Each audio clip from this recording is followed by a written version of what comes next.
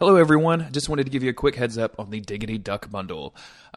Cole and Gary got with all of the other hosts on the network, and they produced a unique show a unique episode for each one of the shows. They packaged all those up in a bundle, and you can purchase those for $10. It's 12 hours of content. It's a $10 minimum. You can pay as much as you want. The proceeds all go to three very good causes, including the American Civil Liberties Union, the Council on America-Islamic Relations, and the National Domestic Abuse Hotline. All very good causes. For Days of Future Cast, me and Gary sat down and watched the absolutely terrible Generation X TV pilot. It is an excruciating piece of media that we sat through and decided to goof on. So definitely go check that out. I think you'll enjoy it. But all of the episodes in the bundle are very, very good. Probably my favorite is the level episode on Machinarium, because Machinarium is one of my favorite games. But like I said, they're all good, so go check that out. You can see that by going to duckfeed.tv. There should be a big banner up in the store right now. Click on that and pay as much as you want, and enjoy the episode.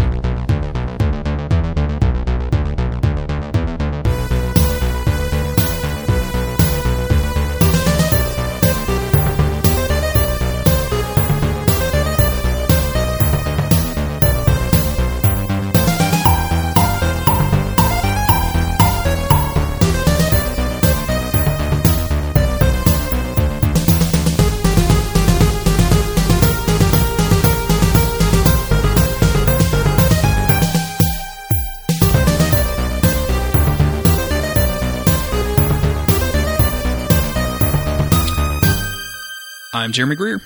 And I'm Gary Butterfield. And this is Days of Future Cast. And this week we're bringing you a special breaking news report.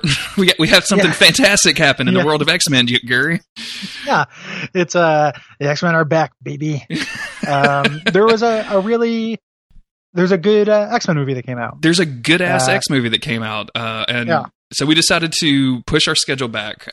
So normally at this time you'd be hearing the feedback episode. That's going to be in 2 weeks, and then from there we'll pick up season 3 coverage. But we had both kind of randomly both went and watched the movie and both really, really loved it. And we're talking, and we're like, well, we should fucking record a podcast about it. Let's do a thing. So about Logan. We haven't said what it's about, but about Logan. Yes, about Logan. Not about X-Men Apocalypse. What if we had that whole preamble and we were just like, dude, X-Men Apocalypse. Can you believe what they did with Storm? Oh my god, I can't believe Mystique is still just talking. Like, oh my god, it was such a cool choice to give her 3 lines total. Yes, we were talking about Logan, the Wolverine, the next movie in the Wolverine franchise. I thought this was the 4th Wolverine movie, but I have been proven wrong. It's the 3rd, and easily the best. I think this is, and I don't want to give away too much. This is a real contender for me, though, for best X-Men movie. Seriously, I think. Yeah. So I mean that's saying a lot, because we just talked about X-Men 2, and like X-Men 2 is great, super, super good. But this is it feels like it's more. It just feels more mature, and I don't mean that just because it is really grim and bloody. It feels more mature in just kind of how it's plotted and how little exposition there is and how it trusts the audience. It just feels like a more sophisticated, more confident movie than anything we've seen from the X-Men so far. It really does. And for those out there listening that may not have seen the movie, we're going to be talking in generalities, and then we'll very clearly say, hey, now we're going to talk about spoilers and details and things like that. So you can actually listen to the first part of this and hopefully get some value if you're on the fence about seeing Logan, which I don't know why you're listening to this and on the fence about seeing Logan. I don't know what that looks like, but if you are on the fence, go see the movie. It's fucking great. I had a great time watching it. So especially if you're invested in the X-Men cinematic universe, right? So if you care about this stuff, I think it functions on its own as a really good movie and a really good superhero movie. But if you care about the X-Men mythology at all, it does cool things with that. And we'll talk about that in kind of more of the spoiler section. If you are 100% any kind of spoiler averse, you probably can't listen to this episode, but come back to it after you've seen the movie. Yeah. I think some of my favorite things in this movie, and I have problems with it. I don't think it's unquestionably a good movie. But one of my favorite things about this is the relationship between Wolverine and Xavier. kind of, because up until now in the X-Men movies, it's always been very much that Xavier was kind of the leader, the protector, the person in charge, and this is just right out of the, like, almost immediately out of the gate reversed. Wolverine is kind of caring for him while he's sick, and he's not able to carry he's not capable of caring for himself, and Wolverine has tasked this guy, which I think showed up in the. Sure, we're not getting into spoiler sections like right away. Are we? Like, I think there are people. Sorry. Yeah, I think that people. I can just also.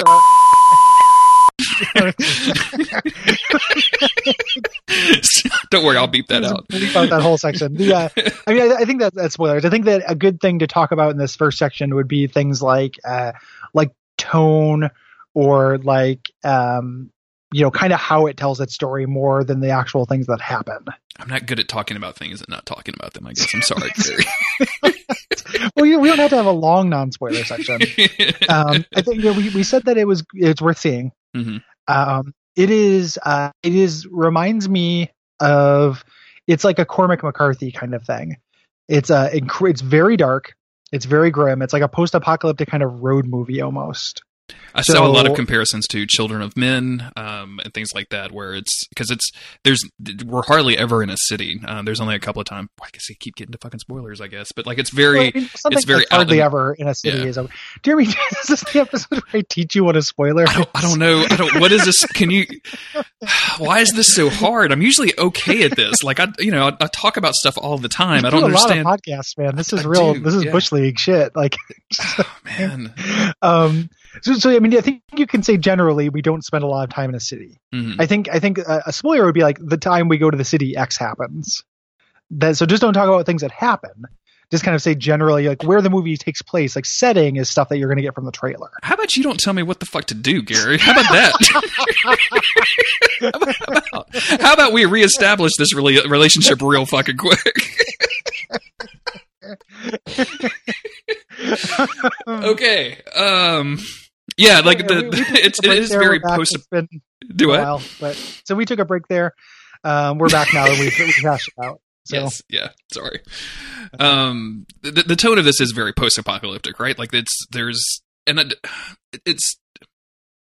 think everything goes into that. Like everything looks run down. Like there's very, very sparse music. You don't get like the orchestral chorus stuff that you normally do for X-Men movies, or just every seemingly popular superhero movie out there, which all sound the same. And this sounds dramatically different. Like it feels different than anything we've seen in a superhero movie. It's very dirty, and it's very grungy and lived in. And one of the things that makes me think about that, and I know I used this word before, but one of the things I've been thinking about since the movie is like, is this a superhero movie? And I would argue no. Like the actual, I think this might be like the first post superhero movie. Like this takes, the idea of there being, the same thing that there are like kind of post-war movies or post, there was a world where all this shit happened. Mm-hmm. What does that world look like afterwards? Yeah, nobody's really doing anything heroic throughout this. No, and the stakes are, and this is what I very much appreciate this, and I think you do too, is the stakes are very low comparatively. Comparatively, for sure. It's not like, compare this to the beginning of the franchise, like where Magneto set a energy orb out from the Statue of Liberty to turn everybody into mutants. This is such a different kind of story. It's so much more grounded than that, and it shows. And I have like a big piece to say about this when we get to the spoiler section. The characters are contrasted as well. Like everybody is kind of tired and old at this point, and like are past that point in their lives where that would make sense in the world. Mm-hmm. But it doesn't feel like a total, like it doesn't feel like an Elseworlds thing. It doesn't feel like a total alternate reality. It just feels like these characters have had the forces of time pressing them for decades. It feels like a story that's about superheroes without being a superhero story. Yes. And it's very much so. And it's, man, I can't stress this enough. It is bleak as hell. Like, I walked out of this movie and like looked at Autumn and said, like, we need to find a pile of kittens to jump into because, gee, like, and it starts, and that's not really a spoiler. Like, the whole thing from the moment in the very beginning, the first scene that you see Logan, he's literally like falling out of the back of a limousine, like half drunk and half dead. It seems like it's just very, very bleak. It's very, very bleak, and it's a really depressing movie. And I know some people that's going to be a huge turnoff. Like, there is a real backlash against kind of grimdark in general. Mm-hmm. You know, like people don't like that. But this doesn't feel like to me, it doesn't feel like teenager edgy in that respect. It feels like the movie deals with, and this is, border spoilers, but not really, deals with like the consequences of what happens when you have these people that have these supernatural abilities having these really serious faults that people actually have. So it is, the consequences are tuned way up, right? Like, it ends up being much, much darker because this could be, leaving Las Vegas, or this could be, something like that. But when you have somebody who is a character who has this kind of outsized power, the consequences and things are much worse than that. It also very much succeeds in just the strength of Hugh Jackman and Patrick Stewart's acting. Oh, the performances are so amazing. Like, wow. Patrick Stewart deserves something for this, I think. Which is bizarre to say, because like looking at Patrick Stewart's like recent film history, like, I don't know if you've seen Green Room or not, but I would have told you like Green Room was something that he deserved something for, and that didn't happen. But like, this definitely he should be. It's just phenomenal. Yeah, I think he's just there's really, really good performances in this. And the amazing thing they do is that as much as this is so different from X-Men, it like logically follows. Again, it's taking that real world kind of filters, and it still feels like the same characters to me. It's just, plus lots of time. Plus lots of time and tragedy creates this version of them, and pulling off that nuance where there's still this kind of spark of their old versions of them, like, really, really is a feat, and I found really, really impressive. It's not fun, so it's not like the kind of movie I think you go to have fun, which is weird, again, because that's what X-Men movies and superhero movies are. Like, as much as Apocalypse kind of sucked, like, there are parts of it that are kind of fun. I still got to watch X-Men do fun shit, which I like watching. Yeah, but this is funless, more or less. It's not. Have you seen either one of the Raid movies? What movies? The Raid, or 1 or 2? Oh, no. Okay. No. So there's an enjoyment and a fun to be had in these crazy, ultra violent, very, very intricate fight scenes that if you've seen people compare this movie to The Raid, that's why. The Raid, specifically the first one, is a movie that you could turn off the subtitles to and just pretty much pick up everything through context clues, but it would still be extraordinarily entertaining because the fight scenes are so good. This movie really leans on that. I don't think there's anybody I don't think there's a shared production or producer or director or whatever or anything like that, but you could definitely tell that someone on the production staff of this movie has seen The Raid because of the way the fight scenes work out, and there's something fun and, God help me, visceral to the fight scenes in this that actually I found very, very entertaining. Well, the weird thing is, so this was my weekend of vengeance, not the weekend where I got vengeance, but the weekend where I saw a bunch of vengeance things because I watched. I wanted to go see John Wick 2, so I watched John Wick 1, which I haven't seen. Okay. And those movies have you seen those movies? I've seen 1. I have not seen 2 yet. So this is a minor spoiler, but the subplot. So these are spoilers for John Wick.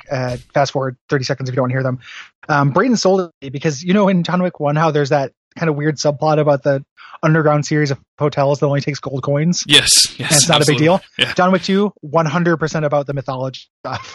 Yes, awesome. It's good. that. Like it's the same movie almost, except for all about that weird part of that world, and it's pretty transcendent. Like, it's pretty fun. But those movies are very, very violent and have that kind of very well choreographed fight scenes that are incredibly brutal and shocking. And there's a fun to that. But the movies that surround them are very fun. Like, context matters. So like, we can all laugh at John Wick just, shooting guys instead of asking them to move, which is essentially his defining feature. Whereas this, it's like the sense, we talked about the low stakes, like they are low globally, but they're very high personally. So the fights feel very like you're never confident your protagonist is going to make it out of this. Which is saying something, because your protagonist is fucking Wolverine. Like, exactly. So it's very like, it doesn't stand alone as well as like, I think it is like just kind of a cool, good movie. But like, if you're invested in this shit, if you're like us and you care about Wolverine and have seen his portrayal and everything else, like it does great work, like just being subversive in that respect.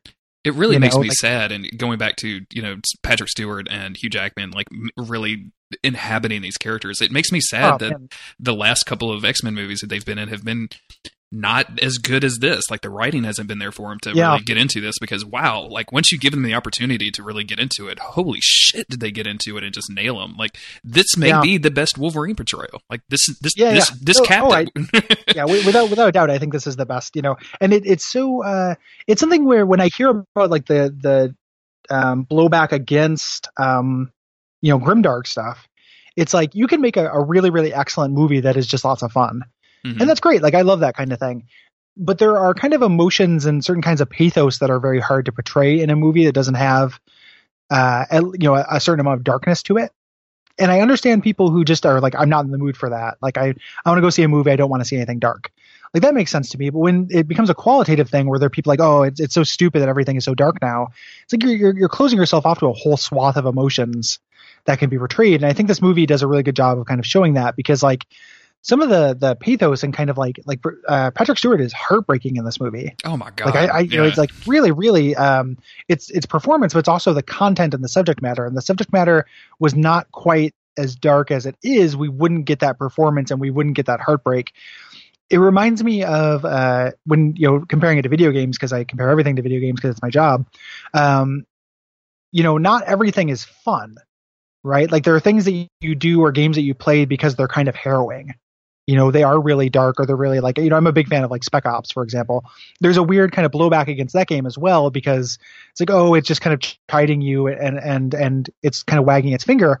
That's wagging its finger at, is you for participating in a culture that goes whole hog on these kind of realistic military games that in a context-free universe, you just shoot tons of brown people without knowing whether they're good or bad. That's something that's worth wagging your finger at. Like that's something that like is a justified stance. It's not bad that the game goes there and gets that dark, because what it's commenting on is actually that is like a real thing. This gets this dark because it is commenting on some things that are real. Like there's a lot about kind of aging and relationships that's real, but it's also the consequences of this joyful participation in, we have these people that could literally destroy the world. Magneto's walking around picking up stadiums and tossing them and shit. Exactly. Like that stuff has consequences. We all willingly take part in that for fun. It's good to have a perspective that's like, wait a minute, that would be this though. That's something that gets explored a little bit in Legion as well. They're like at one point in Legion, it's ostensibly one of the good guys turns to another character and refers to Legion and says, that dude's a bomb. Like we can't trust anything that he says or does. He's a fucking bomb, which is like specifically Xavier and to a lesser extent Wolverine. I mean, these guys are like, we've talked about it before, weapons of mass destruction. Like Xavier is the most terrifying person on the earth. Like it's just his capabilities, his power set are so frightening that you could see an entire government being like reacting to him and saying, "Oh no, shit, we've got to protect ourselves against this." And yeah, I think we'd be remiss too, before we get to the spoiler sections, to talk about how that some of the supporting people are gooder in this. Like the main villain here isn't overdone at all to me. Like I think he's just almost perfect tone wise. And then the girl that they have playing X-23 that everyone's seen in the trailers is just great. Like, she is like, there's some moments where she kind of does like some side eye stares at things that are happening on the screen that are just like, how did they get this little girl to do that? Like, how did they even have the performance is really good. Yeah. And here's the thing too, because blowback is the word of the day for this episode.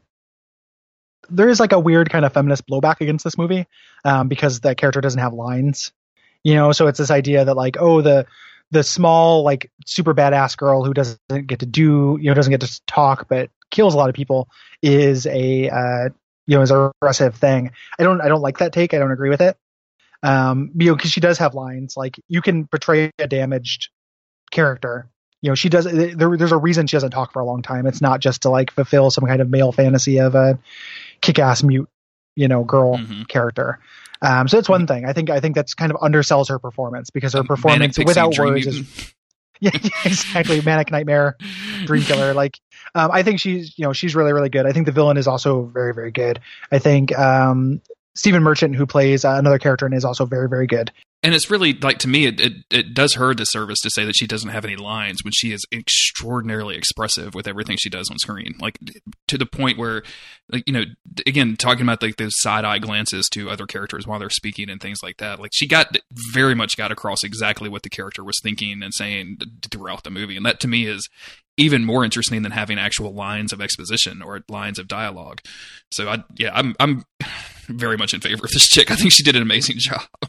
Yeah, I think so too. Check this out. I don't want to make you too jealous, but I watched the Red Band trailer for this, but didn't do any kind of like research. And maybe this is a critical failure thing on my part. I didn't realize who that character was playing. I thought this was taking a page from the Hope storyline from X-Men, where Cable kind of shepherds a young future Jean Grey. Yeah. Through things. So I had, when the reveal comes out that character is this badass, I did not know it was going to happen. Oh wow! That must I didn't have been really I didn't fun. know who she was. It was awesome. Like, and again, failure of critical thinking on my part. But I mean, I assumed something bad was going to happen because the music was spooky. Yeah. But I thought she was going to be like young Jean Grey or something like that. I thought she was going to be something new. And then seeing it kind of kinetically, seeing her actually participate in this stuff, just really, really worked. I want to get to the spoiler section here in a minute. But before we do that, did you ever read or have ever talked to you about Ruins before? Ruins? I don't think so. I don't think we've talked about it, and I don't think I've read it. So Marvels? Do you know yes. that comic? Mm-hmm. Like Kursek, it's about Ben Urich, and he's seeing the birth of superheroes, and it's kind of about the beauty of this thing. Warren and just Ellis, a gorgeous book too. Yeah, Alex Ross painted, and it's like very, very nice. Warren Ellis did a counterexample to that in the late 90s. That is a very bad comic. How the fuck have I missed this? This seems like it would be something that I would be into. It's pretty bad. You should read it, but I don't think it's good. It's called Ruins, and the idea is it is the opposite of that. It's all of the actual consequences to this stuff, what they would be like in real life. It's somebody chronicling like kind of the end of the Marvel universe, because these powers and stuff are not sustainable. So you end up with things like pre-internment camp. yeah. It's, well, I mean, some of the stuff like that, like, it's like, yes, the idea that the United States is just going to be okay with the Kree is bonkers. And like, of course we wouldn't. We're monsters. So there would be Kree internment camps. But it's Warren Ellis is, I think, too cynical. More cynical than I want him to be. I think there's a thing about Captain America being like a weird Nazi pervert or something. It's him just kind of taking everything and turning it upside down. The main character meets government agent Nick Fury, who attacks and almost shoots him, insisting that he proved he was clean and claiming that Captain America introduced him to cannibalism. Yes. Immediately followed by, they are interrupted by Jean Grey, here a prostitute. So yeah, Warren Ellis, are you okay? Is everything all right, buddy? He's definitely not. Warren Ellis's whole thing has been and has always been like, he kind of hates superheroes. Oh yeah. Like him and Garth Ennis, like they kind of have a lot of disdain for the idea of that stuff. So, but there are cool ideas in Ruins. Like there's still like little bits of it that I think are kind of cool. And this reminds me, this is the closest thing I think we'd get to like an idealized version of like a Ruins movie. Mm-hmm. If you took Ruins and you stripped it of some of that, like everything good is actually bad. And just be like, actually some things that seem good are actually complex and have bad sides to them, is what you would get with this movie. So I don't know how many people out there listening know that comic are going to know that comparison, but it was the first thing that this reminded me of. Kind of coming out of it, I was like, oh, it's like I just watched a Ruins movie. Yeah, I can definitely see this. I think I may have actually read this at one time. I just don't remember it, because I went through a phase where, I'm sorry, internet, I was illegally downloading comic books by the hundreds and just like reading them on my computer all day. So like, this feels like something I would have read through, because I was very into Warren Ellis. So. Mm. But yeah, this feels like that. In fact, without getting into a spoiler, like there's something about Wolverine in the book that is actually almost taking verbatim into the movie. So yeah. Have you read the comic Old Man Logan? I have, yes. Yeah. I'm really glad this is not a more direct adaptation. Me too, because I was not looking forward to that. Because when the trailers hit, the trailers were very obvious, like Wolverine as an old man. Like that was very what they were going for. And I was not a huge fan of Old Man Logan, so to me, like Wolverine is good. I've talked about this a lot. Like Wolverine without his powers in the second Wolverine movie isn't very interesting to me. And like Old Man Logan, like, you know, dealing with the consequences of his life, like that didn't work for me in that book. But man, here, Old Man Logan, or I guess like, you know, middle-aged Logan because of his healing factor, like that's what he looks like, even though he's just man Logan. Yeah, just man Logan, right? That's what it feels man Logan. It's so fitting that they close this out with or that they advertised all this stuff with Johnny Cash songs, like because it really feels like every Johnny Cash, like, you know what I'm saying? Like Johnny Cash kind of inspires, like, or it makes you think about like just a dude like the Man in Black, like the gunslinger walking into town, like, you know, with spurs and dust around him and everything's dead. And like, there's a bar where like, you know, the piano barely works, things like that. Like this feels like that. It feels like desolate. So. Yeah, it is. I actually kind of like that comic, but just because of the weird, you know, futurism to it. Like I like taking some of those ideas, like, oh, if the Incredible Hulk had kids and there is this power imbalance, like why would super strong and vulnerable people be good people in like a dog eat dog world? You know, like of course they would be monsters, you know, things like that. Like I kind of got into, but other than that, like it does get pretty shitty. And I'm really glad that this is winky. Not that. Yeah, pretty winky, and wanky. I'm really glad this doesn't do that. Dark Souls 4. It's you know, it's kind of winky wanky. I was joking with just because I don't know where this is ever going to be. The one of me and my friend Will were joking about the Dark Souls 3 DLC, and how like how it has it has to try to close all the doors, and we were talking about how it's not going to actually wrap everything up, and we were talking about you fight the gigantic demon at the end, and he's in front of this big tower of skulls and bones and stuff, and then you walk around the other end of it and the Riddler's sitting there and the Riddler just like tenses his fingers, and then credits come up with Dark Souls music like oh. And it's definitely Jim Carrey as the Riddler too, right? Oh like, yeah, 100%. Okay, good. Making sure. Yeah. You ready to jump into some spoilers so we can talk about some of the stuff that actually happens? Yes, let's do that. So if we have a recommendation, if you haven't watched the movie yet, and if you think you're going to, go watch it, and then come back and listen to the second half of the show. Unqualified recommendation to go see it. Yes. Yeah.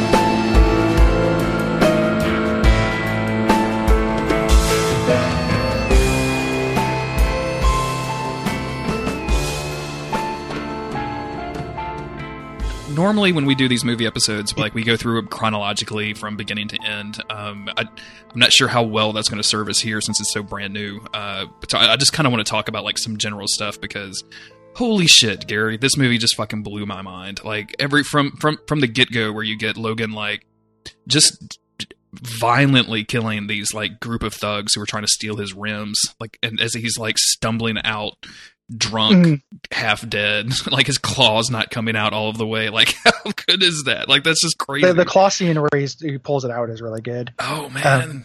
So like the violence in this movie, one of the things I like about it, other than just kind of there is a thrill to watching violent fight scenes, like that's just kind of how it is for me, is that it's a characterization thing where it's like Wolverine would hold back on these guys ordinarily, right? Like Wolverine in the mid 2000s would not cut the head off someone stealing his car. Yeah. In no way. But it's that opening scene is a really good way to show how far the character has fallen. Mm-hmm. Here, like kind of not just physically because he's can't just take these guys out instantly, but like mentally, emotionally, like he is a wreck. And that kind of, plays for everybody. So kind of like touching on, the characters before we kind of talk about some individual plot bits, like, so Wolverine is at that point, he's, trying to get money. That's the most important thing for him. And when we get the motivation for it, the reason why he is so focused on this, one, he has this time limit, like he's dying. Two, he's doing it before something terrible happens with Charles. It makes it much more understandable and kind of sympathetic. Yeah. And his goal in this seems to be to buy this boat and to go out to the middle of the ocean and just die with Charles. Yeah. He's going to kill himself and Charles is going to live free. And like, that's going to be it, And there's the weird, like Chekhov's adamantium bullet or whatever, but like he's carrying around this adamantium bullet that he's going to use to, shoot himself because like that's the only thing that can kill him. And like, man, I would love to see, Magneto just realizing, oh yeah, I can just make adamantium bullets. That's no problem. Like we can figure out this Wolverine shit real quick. That's the thing too. It's like nobody figured this out. Like there's literally guys shooting him for the entire movie. Did they not? It's that part. The bullet thing I think is kind of stupid. Yeah. Like the two things I think I don't like in the movie. Like there's literally two plot points. It's that, and I feel the point that the guy who's doing the kind of kind genocide of mutants, which I like that's happening. The fact that it was related to corn syrup feels like a plot line from like 8 years ago. It really does. Like the ship has passed on like corn syrup fears, I think. Mm-hmm. But that kind of like gentle genocide thing, like if you actually take a shower and put on a bunch of like filth repellent spray on yourself and are willing to read an interview with Richard Spencer, that's what he's saying he wants to do. It's like he doesn't want to like round up all black people in camps. He wants to slowly like breed them into extinction peacefully. Jesus, and have them leave. Like you punch the shit out of him. He's a real piece of shit. But like he's justifying things to himself the same way the villain of this movie is. Except for the villain of this movie is successful. Yeah, so this they clearly mark this as 2029 in the timeline. So we're well, and I like the fact that they don't get real dumb with the futurism stuff. Like there's a couple there's just a couple things. Yeah, which is really nice. Trucks. Like there's still radios, right? Like that's still stuff is still working, and everything that Wolverine is doing is obviously very off the grid. So you're not going to have like high tech cell phones or anything. Like you don't really see any of that stuff here, which is really nice. But it's like the main villain has put all of these like anti-mutant stuff into these corn syrup that everybody is eating and drinking or whatever, and like basically bred all of the mutants out. So for all they know, it's just Wolverine and Xavier left. Xavier is basically demented, like he has dementia or something. He has Alzheimer's. Like this is a very, very sweet portrayal of like a father-son relationship where the father has Alzheimer's. Like I feel like that's kind of where the strength of that performance comes from. Is it's like it's very heartbreaking to see this character who's very powerful and confident, who like the first X-Men movie came out in like the early 2000s. Like you could almost say I grew up with. Yes. And other people did. Like other people like grew up with this character to see him in this kind of wrecked state again and have it be something that's very real.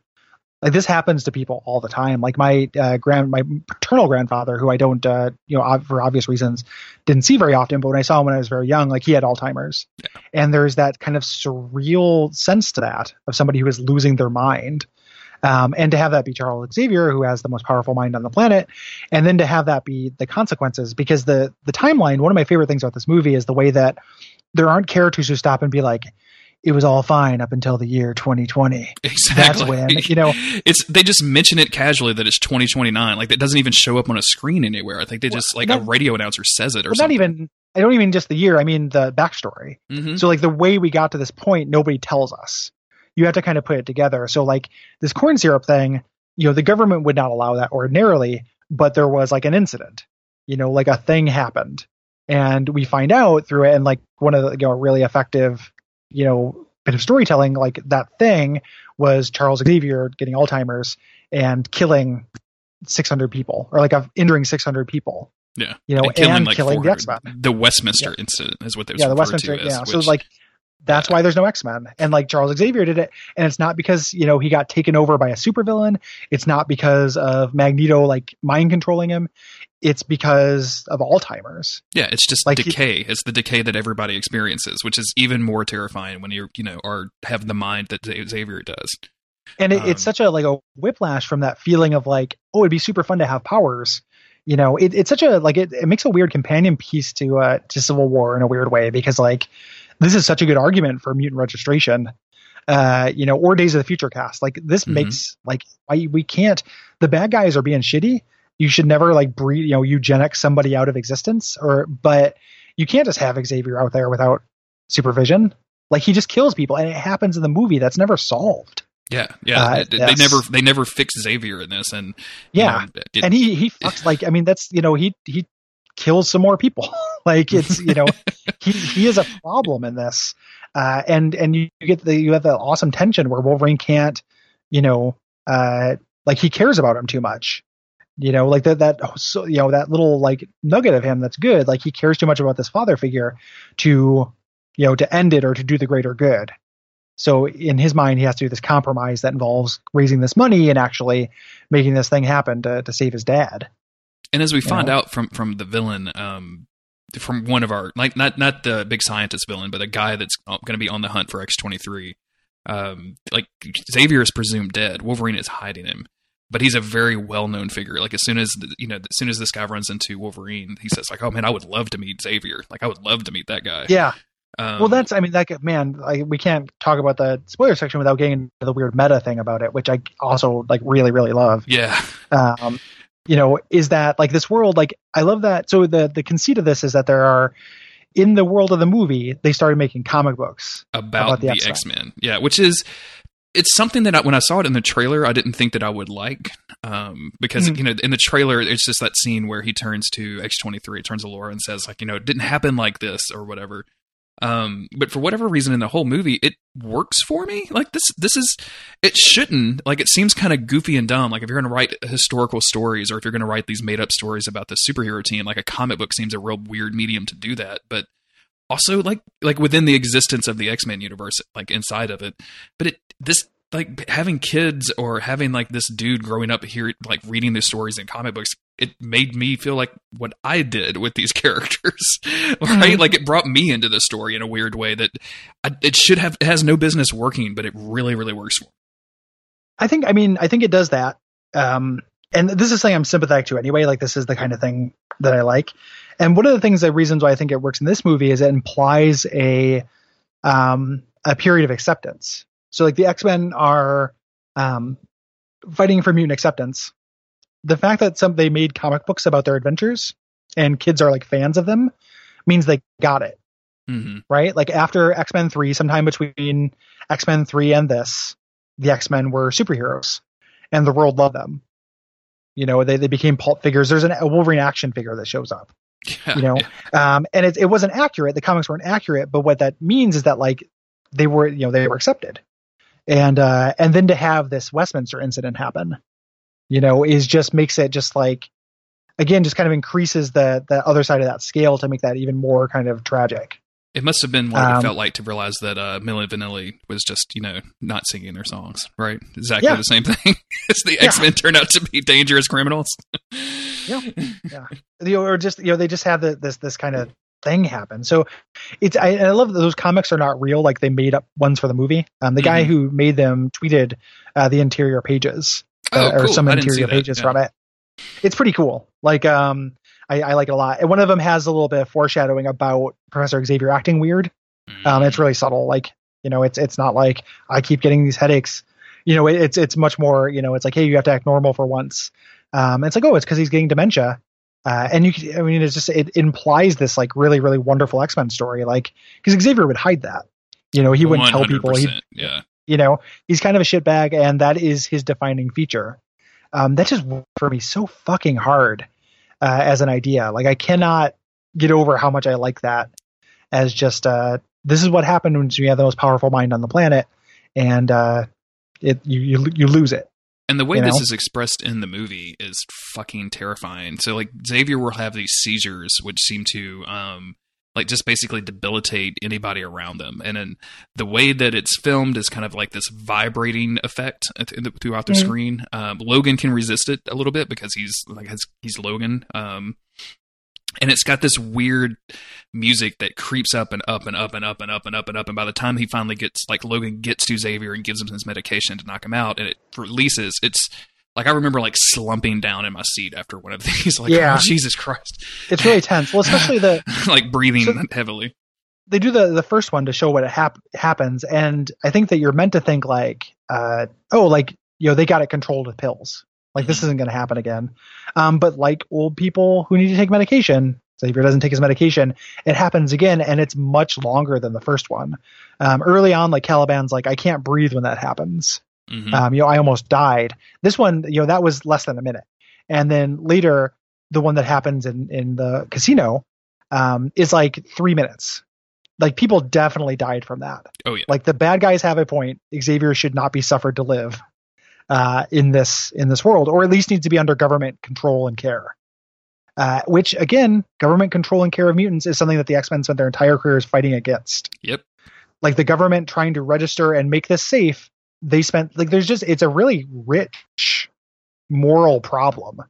You almost feel like Xavier is continuing his shitbag by not taking his own life. And like, I don't promote suicide by any means, but realizing that this is coming on and not doing something about it, not trying to prevent his powers from lashing out about this, makes him just as culpable as, like, it makes him as culpable as Magneto, and it makes him a supervillain. Like, he knew that this was happening. Like, his body count is likely higher than Magneto's. Almost certainly at this point, and that's just such a tragic thing, and 7 of the people he killed were his closest, his like pupils. And like, the other thing that defines him other than his mind is the fact that he's a teacher. And like, it's just like, that just works for me so well. Yeah. And no telling how many young mutants were in the school at the time this happened, right? Like, I mean, there's probably like 10 and 12-year-olds all scattered throughout here. Yeah. Who cannot hold their breath for a very long time. Like, if 7 X-Men died from this, a lot of those kids weren't going to make it.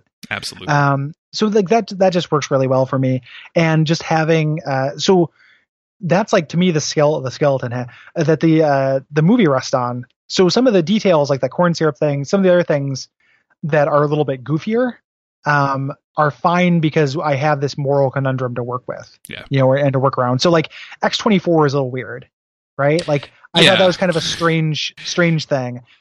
So X-24, like, about the middle 3/4 of the movie, they introduced basically young Hugh Jackman. Yes. Who is in like his prime and his prime Wolverine. Like, they have cloned, and that's where X-23 has come from. Like, they have like, there's a government run facility that has taken mutant tissue and trying to, create these soldiers of war or whatever, basically creating mutants. Real Mr. Sinister type shit, even though Mr. Sinister thankfully never shows up in any of this, or excuse me, Mr. Sinister. I think he was originally meant to, and that's what the reveal at the end of Apocalypse was supposed to be. But then they changed that, and that's going to be for another thing. Good, because this movie does not need any interference from like any kind of crazy. You could not have bullshit. Mr. Sinister, and that's it would be fucking ridiculous. Yeah. But yeah, he's so towards the middle of the movie, like X-23 being this tiny girl version of Wolverine with the 2 claws and claws from her feet, and then they just put young Wolverine in the mix to go run around and kill people, which, like, it was a good shocking moment because I almost for a minute didn't recognize him because I've gotten so used to old Hugh Jackman at this point. Like, in the movie has been showing me like old, wrinkled, rundown Hugh Jackman, that to see like this young, virile specimen of a man was like, holy shit, who is this guy? Like, what the fuck? But it is kind of a goofy premise, but I was kind of okay with it because of course they would have a second Wolverine. Like, of course. Well, and it's also, it's the two, it's doing thematic work. Right, like, it's like, this is the strong but not thoughtful Wolverine, and now Wolverine with age has become wiser and weaker, like we all do. It's just, I think the thing that I didn't like the action stuff in this is actually like marvelously choreographed. Absolutely, and it's probably the best like action choreography that's been done in a Fox like X-Men movie by far. There's nothing like goofy seeming about these fights. I think if we have 3 principals who fight with claws, and have kind of similar fighting styles, like, it's not as dynamic, as maybe it could be if this was something different. But the fight scenes with X-24 are all pretty good. I'm just glad they had the restraint to do that and not to do like some weird like super mutant thing. So it's like, it's Hugh Jackman. You mean like Deadpool in the first one? Yeah. Like, yeah, exactly. Like, you have Hugh Jackman, with Wolverine claws shooting Cyclops memes and bringing weather. You know what I'm saying? Like to do that thing. Mimic. Yeah, exactly. Like that's not. There's ways that they could have gone with that. Well, I'm glad they didn't. And just having Hugh Jackman there was actually like some form of restraint. So I'm okay with. Yeah, yeah. I'm actually fine with it either. I'm not complaining too hard, and I like that is really the only serious antagonist. Even the Reavers, who are ostensibly the like X-Men villain for the movie, don't pose very much of a threat. No, even the main guy is not that big a deal. He's just kind of a charismatic like henchman. And he's super charismatic. Like he's kind of a fun villain to have on the screen. Like he's great. He's literally just a guy that's doing his job. He's doing what he's paid to do to find this X-23 Laura, who's this child that has escaped from their facility. There's a bit of a exposition dump in the first quarter of this where with the nurse video. Yeah. Like this perfectly filmed and narrated cell phone video. Like she spent a lot of time in iMovie doing that. Right? You know what I'm saying? Like she had all that time to kill in the hotel. Like, why not spend it there? Right. But yeah, that stuff is all very good. I just like that like shock documentary style of a reveal. I thought was kind of goofy. Like I could have just done with that nurse telling the story, but they wanted to make it visual. So, and it was good. Like it was all fun. It just seemed a little bit okay. Yeah.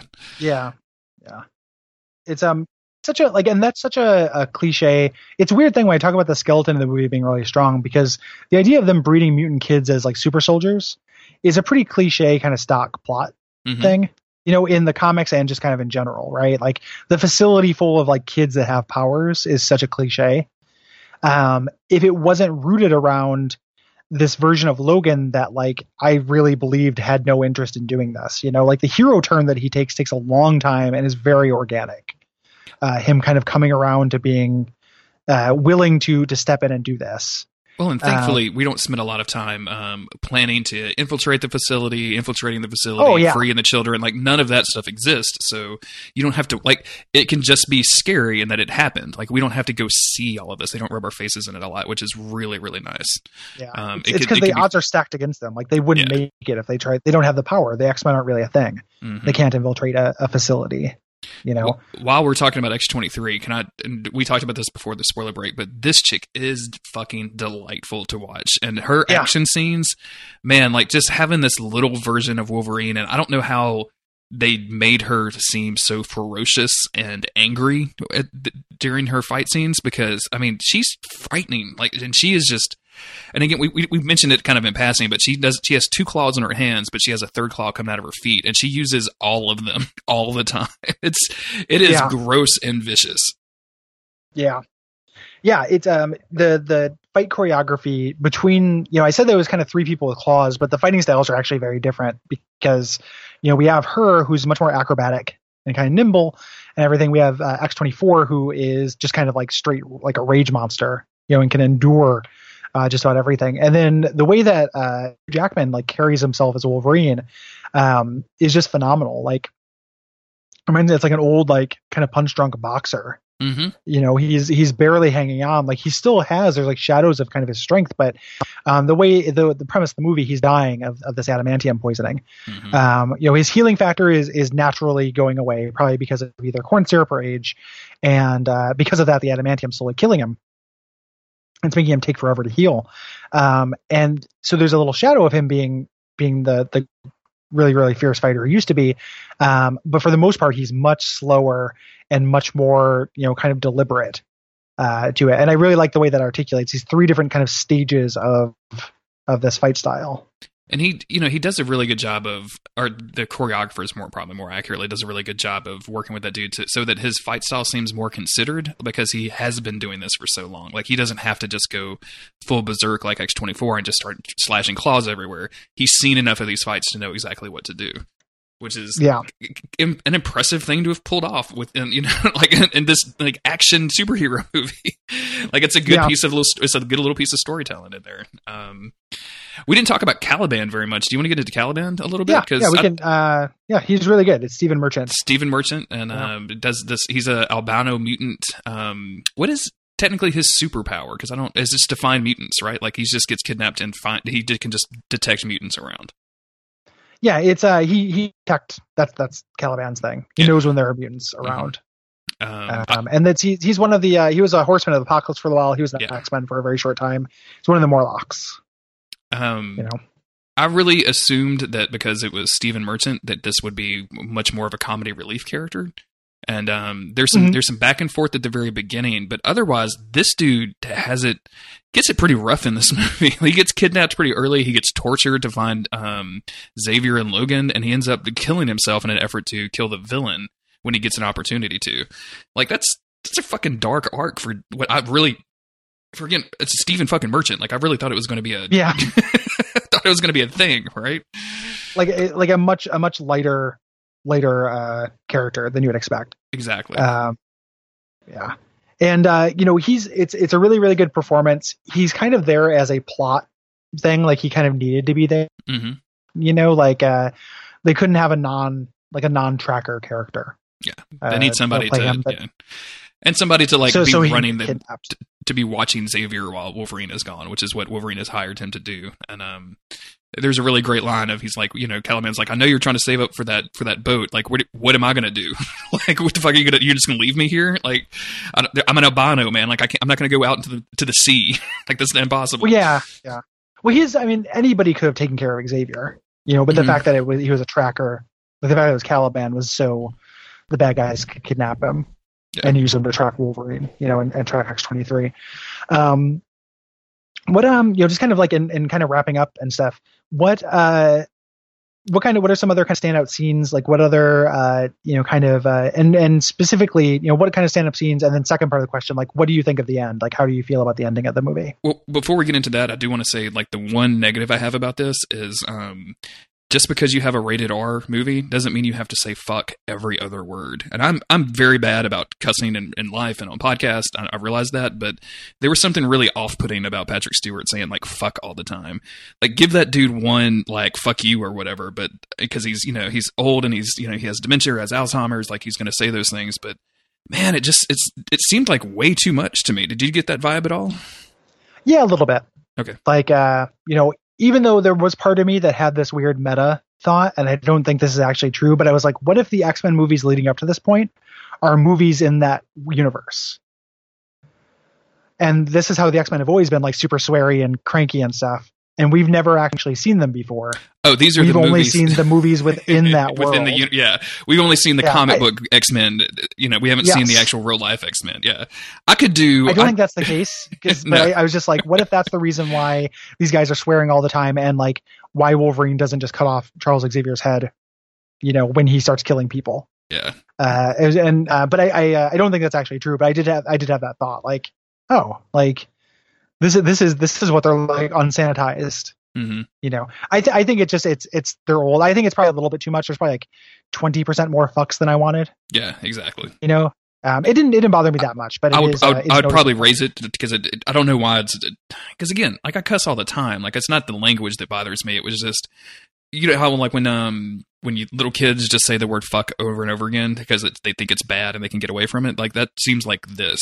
And it seems like the X-Men has a weird history in movies with the word fuck. Like when they did the one fuck in PG-13 and I think it was First Class that Wolverine got to say or whatever. Like some of that stuff seems, I don't know, it just seemed excessive to me. So I wanted to bring it up. I'm glad it didn't bother you as much as it bothered me. Apparently, it's I'm playing a Dying Light with my friend Derek, and that character says "fuck" way too often, and it's really distracting. I think that this is just maybe I was just distracted because there was other stuff that I liked. Mm-hmm.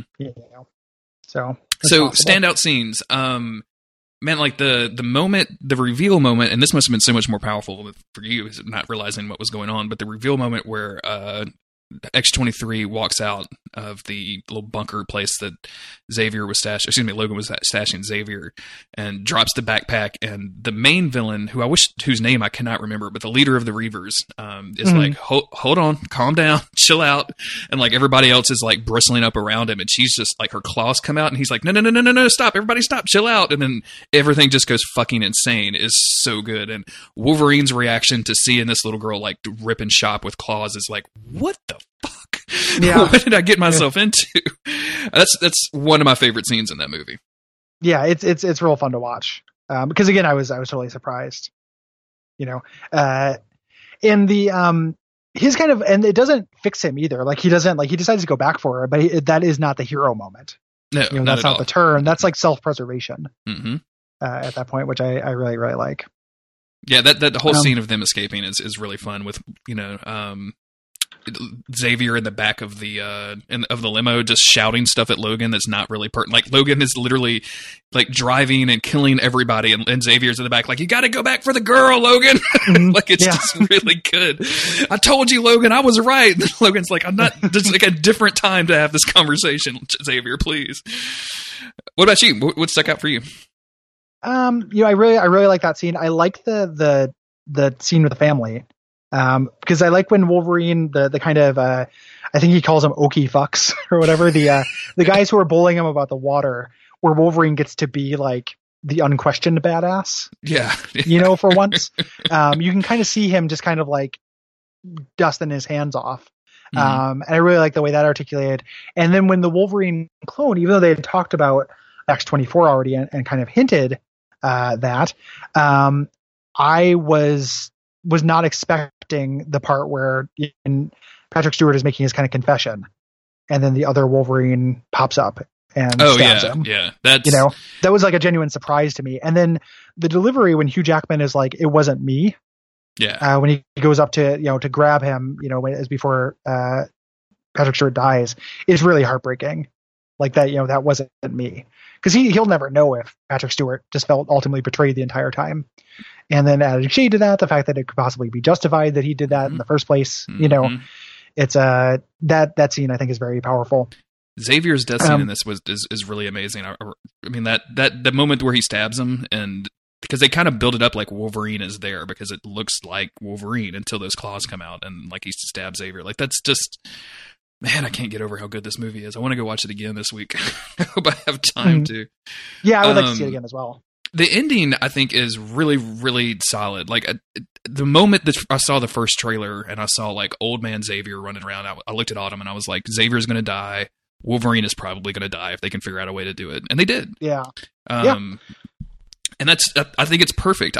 There was an article floating around that was, I don't remember where it was from, but it was Patrick Stewart and Hugh Jackman watching this movie together, and at the end of it, they were like kind of crying, and they were like, "We're so glad we went through this together. I'm glad, like this is it. This is definitely the end." And this definitely feels like the end of this movie franchise.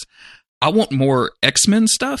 I don't ever want to see Wolverine and Xavier again. Like, I don't ever want to see reincarnations of these. Like, do some time travel bullshit, pull X-23 into the 90s with these, because I think that would be a fucking blast to see her shredding people and Jean Grey, like, vomiting in the corner or whatever, right? Cyclops is like, what is this person? But, because I want to see more X-23. I never want to see Xavier and Wolverine again. I'm done. Honestly, I would be fine if there weren't more X-Men movies. Like, I want to see them because I like X, but this is such a good ending for it as a thing. Like, whatever comes next is going to suffer by comparison. Just I think 100%. And that kind of bums me out. Like, I know they'll make more. It doesn't mean they'll be bad, but this does feel like a period, period at the end of the sentence that I'm very satisfied with. The goodwill of this movie had built up for me meant that, like, at the very end, when Wolverine dies and X-23 changes the cross to be a little X on his grave, like, I thought that was like very sweet and good. Like, emotional moment for me, man. I was like, whoa, that's good. Like, I'm getting little chills right now. People cried in the theater. Like, I heard people crying at like points, and it's such a crazy thing to think of for this spandex slice 'em up. The Claw Squad is at it again, and it ends up, actually having real kind of emotion. It's one of those things again that goodwill built up a lot of things, because the actual ending, him making that sacrifice, putting in all the mutant juice, and I knew he was going to do it. As soon as Richter said, like, don't take too much, I was like, oh, he's going to take too much at the end, 100%, and fight the thing. It didn't matter that it was predictable at that point, because it had been unpredictable up till that point. It having a satisfying kind of predictable ending worked for me. I think that they there will be, there will obviously be more X-Men movie. I think Patrick Stewart said something like he would be willing to do a Xavier cameo in a Deadpool movie, which bums me out. Just because it's like, I don't like that. I liked the first Deadpool movie just fine, but like, I don't need that. Did your showing? It was all showings that had the like Deadpool 2 teaser, right? Yeah, the one right before the pre-credits scene. I think is what people are calling it. I kind of hated that. Like, I wish that wasn't appended to this movie because like. It's like, think about the legacy of this movie. Like, people watching this, on DVD and stuff and having to deal with this, like, goof 'em up at the beginning. Like, it's such a shift change. It's a weird thing because I have some fondness for Deadpool 1, and I'm actually looking forward to eventually covering it on this show. But man, like, seeing that, it kind of put me off of it a little bit. There's nothing different that they're doing. Like, it's the same shit. Like, they were, it's exactly the same stuff, but I didn't like that at all. Didn't. Yeah. I was glad there was no post-credit scene. That was nice. Yeah. I waited for it. We did too. Feel a little nervous, but I don't. Hey, movie theaters! If there's no post-credit scene, just go ahead and bring them lights. Raise up. the lights. Yeah, what are you doing? Yeah, this is real easy. Places usually do that, but I know. But apparently we both got trolled. Yeah. I hope that at the end of this movie you get X-23 running off with her mutant friends that had also escaped from the grow house, the mutant grow house or whatever, and like they're leaving into I think they're in North Dakota. I think they're going to Canada. Man, like I want more X-23 stuff. Like I think there's some interesting stuff to be around that. I don't know that she could carry a whole movie by herself, but I want to see her show up. Like I want to see more crazy cool action scenes with that chick. See, I don't know if I do, man. I don't know if I want that. Like that would be that's Logan babies. Like I don't necessarily want Logan the Next Generation of seeing those kids because I think it's very powerful to just have those kids represent possibility, like undefined possibility. Like they made it to Sanctuary and now there are mutants and that's the end of the story. Like it doesn't really matter what happens to them. They just exist. Yeah. From like a selfish, like, I like seeing her in action stuff too. Mm-hmm. Like it would be cool to see more action stuff, but the plot wise, I couldn't care less. Like I think her plot is done. And action is not enough to make me want to watch a movie, especially if it is doing, I mean, not like damage, but like if it interferes with what I think of, like kind of retrospectively cheapens a character that have like a complete story that I think is really good. Yeah. Which is the reason I don't want to see Logan and Xavier anymore. Like I don't ever want to see like, I just, like you said, like Xavier showing up in a Deadpool movie just seems like the worst fucking thing that you could do to that character at this point. Cause you gave him the send off that you wanted. Like Xavier is this humongously complex, mostly evil character, and you turned him into a supervillain and made his mind work against him and killed him. Like that's the perfect ending for that character. He never needs to be anywhere else. It's just phenomenal. Yeah. I might be out of things to say. That might be. I think that's good. Yeah. I don't, I'm trying to think if there's anything I wanted to like any kind of other extras, but, no, I don't think that there is. I think this was good enough, especially for kind of a surprise episode that we're recording. Thank you everybody for listening. Hopefully you enjoyed this. Like Logan is obviously good enough that we wanted to talk about it a whole lot. So I'm glad we got the opportunity to do this. If you like this show, you will probably like a lot of the shows on the Duck Feed Network. You can go to duckfeed.tv and check out all of those. The newest show is still File Underwater, which is Gary and Cole talking about REM. And it's very, very good. You should go check that out. What else can they do to support the show? Ratings and reviews are very useful and helpful. Tell people about it. Like we really like the show. We would like it to get bigger and better. It's very nice. The reaction has been very positive, but more people hearing about this is always welcome. Mm-hmm. And you can follow me on Twitter. I'm GARYBUH, Gary Buh on Twitter. Jeremy, what are you on Twitter? JG Greer on Twitter. You can find me and all my other stuff that I do over there. Yeah, do so. You do a bunch of other podcasts as well. I do. Some of which are not on the Duck Feed Network, so listen to those as well. Yeah. As long as it doesn't mean listening to them instead of something on the Duck Feed Network. They're all my children, Gary. I can't pick a good one. Some of them are mine. It's like a half brother kind of thing. Where like, what is it? Monster of the Week is like my half brother. Exactly. Yeah. But you really want to talk about Supernatural, right? Like you want to guest on that podcast. Like you want to get into it. It would be like, it'd be a hard hitting series of interviews. Like, Jeremy, what is Supernatural? I tell you what, around the time that we cover the X-Men anime, I think is when we're going to have to cover the Supernatural anime. So we can do some crossover episodes. What is a were-fairy? Fortunately, we don't go that deep in. That's more True Blood shit. But yeah, Supernatural. That's what I was thinking of. Yeah. See, I don't even know. Hunks is the word you're looking for. That's what Supernatural what's is. A werehunk? A werehunk. Yes, absolutely. Thank you, everybody, for listening, and we will be back next week with our feedback coverage, or not next week, in 2 weeks with our feedback for Season 2, and then shortly after that, season coverage for Season 3 of the animated series will start. If you're curious and you want to watch along with the show, go to daysoffuturecast.com/schedule and see which episodes we're covering on which week and when those episodes will come out. Yep, we'd appreciate it. Yep. And good night. Good night.